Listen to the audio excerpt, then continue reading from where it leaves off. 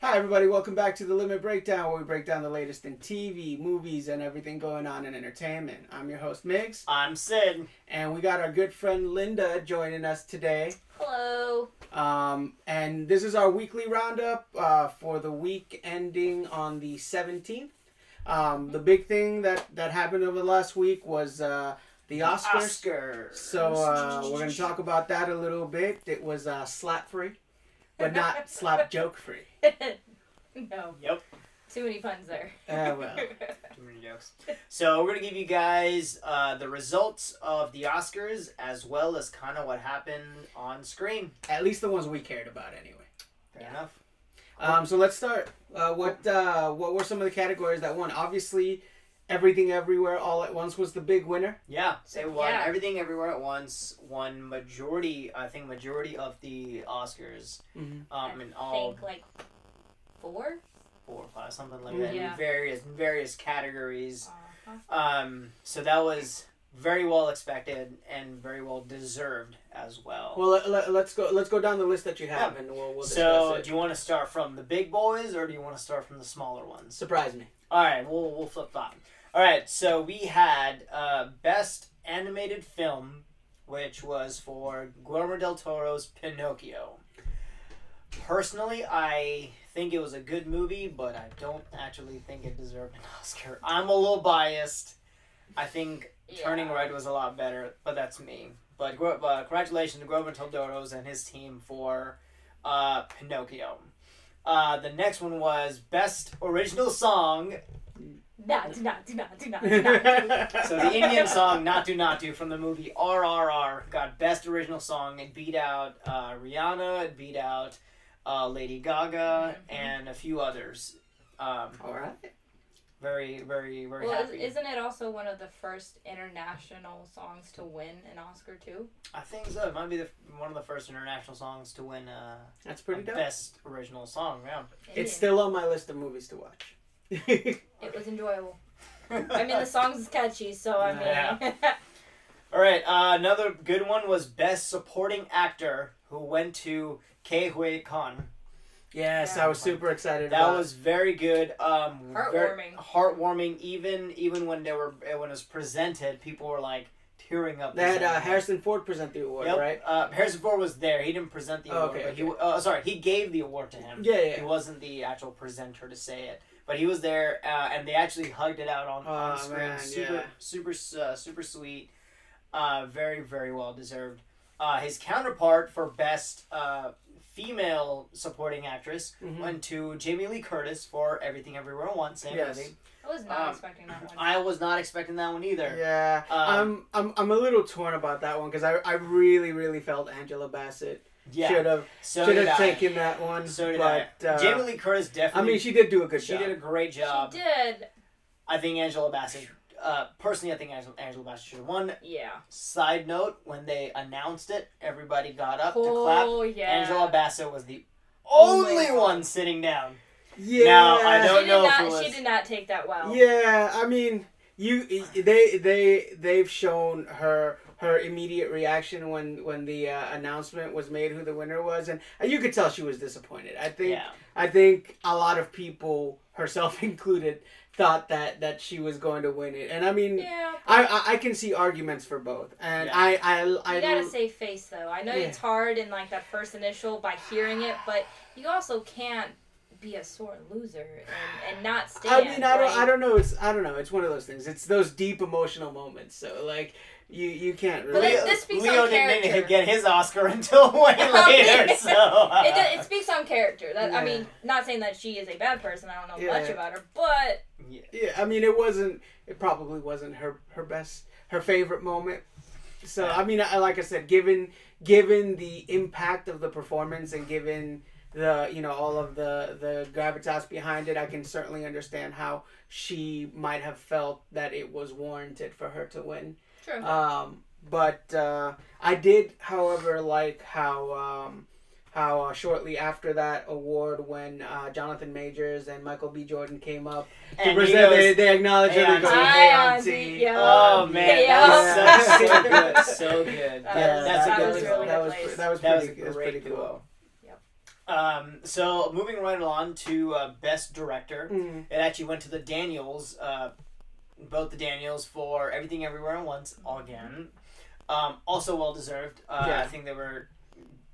Even Steven Spielberg's movie The Fabelmans was up there. People genuinely thought he was going to win, but the Daniels won for that movie. And I think the more I find out about that movie, the more impressive that it is. I think it was filmed over 2 months. Like they had a very, very rushed production schedule. Like they literally shot everything everywhere all at once. But they had a very rushed production schedule, and they had a very, very limited budget. I think it was filmed with like under $50 million. Which I mean for a movie, you look for today's standard in to have those problems, right? Yeah. So Everything Everywhere at Once, Best Director. Now for the top 3, Best Actress. Also Everything Everywhere at Once. Michelle Yeoh, Best Actress Award. Absolutely. I think everybody was expecting it. I think everyone definitely thinks that she did a phenomenal job. All the other nominees did do a good job, but I think Michelle Yeoh definitely took the cake on that one. And it's one of those things. I feel like the Oscars a lot of time doesn't necessarily. I mean, they'll reward an outstanding performance, but they'll also reward a body of work. Like not necessarily the Oscar that the actor wins is not always their best performance, but for whatever reason they'll choose to reward a good body of work. I think it's kind of in tandem in this particular, because it was an outstanding performance, but it's also a good way to honor her body of work, which has been largely, I feel like, underappreciated. Yeah. Crouching Tiger, Hidden Dragon. Yes, exactly. Great. To me, it's a great but martial arts movie. You really don't see. When you think of her, you can't think of any other movie she's been in. Yeah. But now, immediately, when you hear her name, you're going to recognize Everywhere, Everywhere, All at Once. Everything, Everywhere, All at Once. Yeah, so. You're right. That's a good point. Think about it that way. So her counterpart for Best Actor, which this was my jam right here. Brendan Fraser for The Whale. Yeah. I am so glad that he got that award.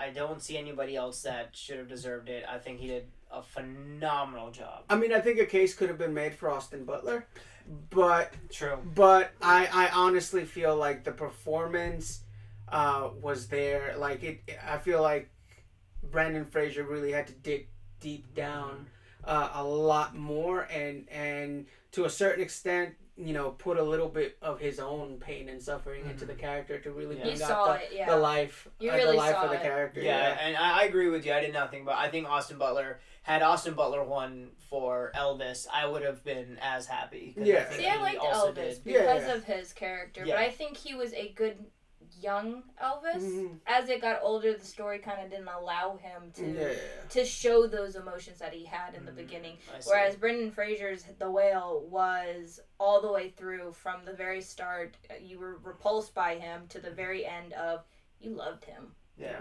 You suffered with him. So yeah. Fair. So last award, the big award. I wonder who it is. Best Picture of the night. Now there were great nominees. Fableman, Tar, Elvis, All Quiet on the Western Front, and Everything Everywhere All at Once won Best Picture. Super well deserved. There's justice in this world. Yes, I think they did very well deserved. It was probably one of my, if not favorite movie of 2022. Yeah, it was absolutely great, and I'm so happy that it's getting the recognition that it deserves, and it got the love. A lot of times these indie films don't really get they'll become like cult classics, or they'll get a little bit of recognition, but I'm really happy that it was as much of a standout as it became. Yeah, definitely. It's starting, the quirkiness is coming out. So yeah, there were other great categories. And I didn't get a chance to watch all those movies that were presented. Lynn and I were making a list while we were watching. We're like, we need to watch this movie. One movie that stuck out to us is All Quiet on the Western Front. It looks like a really intriguing movie. It's adapted from a book, correct? I think so. Yeah. And it's basically telling the perspective of a German soldier who did not want to go to war. Mm-hmm. Either not go to war or he was following a friend. I don't know fully. Yeah, we don't know. Have you seen it? No, not all of it. I've seen parts of it. Parts of it, okay. And there was a film by the same name, so I'm not sure how much of that is similar. So yeah, that's an older film. Yeah, that's a movie that I want to watch. I think it won Best Original Score. Mm-hmm. Another one is Tar with Cate Blanchett. Mm-hmm. That's a movie that I want to watch that I haven't get a chance. And we never got around to watching Fabelmans, which is theoretically based technically on Steven Spielberg's life. So another movie that I'm on my list of things to watch. Yep. Moving on for the week, I wanted to kind of start a new discussion with us, but I wanted to bring up the box office results for the past weekend. Oh, I did not look at those. I did. Bring it on. I did. So someone did their homework. Yeah. All right. So for this past week, the number one movie in theaters was Scream 6 with 44 million. I saw that. It's gotten some pretty good reviews. I'm not a horror movie fan in general, but I heard that. Well, like I'll dabble every now. I mostly am not a huge horror movie fan, but I'll dabble from time to time. Mm-hmm. And then like I think the last one Scream movie I watched was 3. So it's been the worst one. So it's been a hot minute, but and then the last Scream movie I watched was a Scary Movie. Oh wait, wrong one. The number 2 movie for this past weekend was Creed 3. With 27 million, and it's amassed 182 million worldwide. Nice. It's right now the top grossing movie across the first 3 opening weeks for the Rocky franchise. So that's pretty cool. I actually did go see that one. I really enjoyed it. 65 with Adam Driver. Okay. Was number 3 with 12.3 million. I don't know how I feel about that movie. I don't either. So.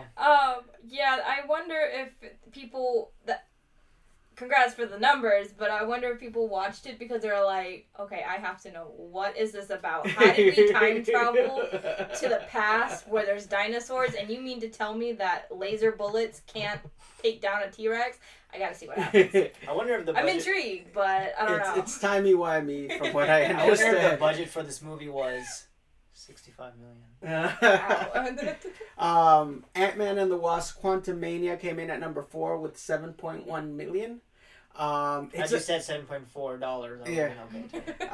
It's a very interesting thing because it's going on its 4th week of release. It had another massive drop, which it had a 44% drop for this week from the last week. Mm-hmm. But it has amassed 198 million domestically and 450 million worldwide. So it's done fairly well. It was broken even. Yeah, I mean more than I think it had a budget of like 190 million. Yeah. So it's made its money back. And then rounding up the top 5 is Cocaine Bear with $6.2 million for this past week, and 66 million worldwide, with I think a budget of 17 million, if I'm not mistaken. I can see the 17 million. So you didn't really need a whole lot with it. Yeah, I mean the bear or CGI. Yeah, the bear probably took the majority. The cocaine was real. Just ask the kids. It was cheaper to do that. Honestly, the bear really only cost about $1 million. The rest was just cocaine. No. Fair. And then The Last of Us had the season finale this past week, and it hit an interesting milestone. It became HBO's top series with an average viewership of 30.4 million average viewers, beating out House of the Dragon, which averaged 29 million average viewers, to become HBO's top series. So what's funny is that I found that interesting. So during Super Bowl weekend, they had pulled the show to release earlier on a Friday rather than a Sunday, but during Oscars they released it 15 minutes after, because the thing Oscar started at like 8:45 or something like that, and then the show comes out at 9 p.m. Pedro Pascal was in the crowd, and I was like, maybe they pulled it, and I looked it up. I was like, nope, still releasing at 9. So they expected people to watch. So HBO thinks more people watch the show than watch the Oscars.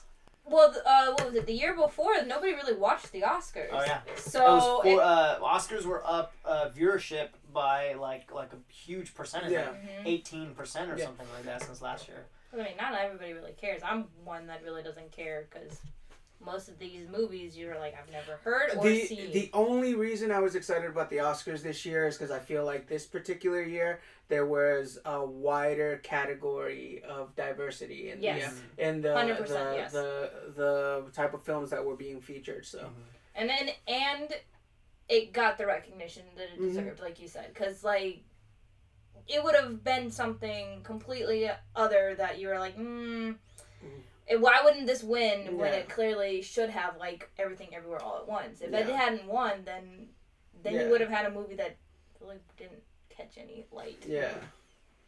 But if there's anything that we talked about that that you guys have thoughts on, leave them in the comments. Or if there's something that you want us to talk about for next week, let us know. As always, we appreciate you guys, and we'll catch you next time. All right, so thanks for tuning in, and as always, don't forget to like, comment, and subscribe to our channel. And please follow us on Instagram, TikTok, and podcasting services such as Apple Podcast and Spotify. Thanks a lot. Catch you next time.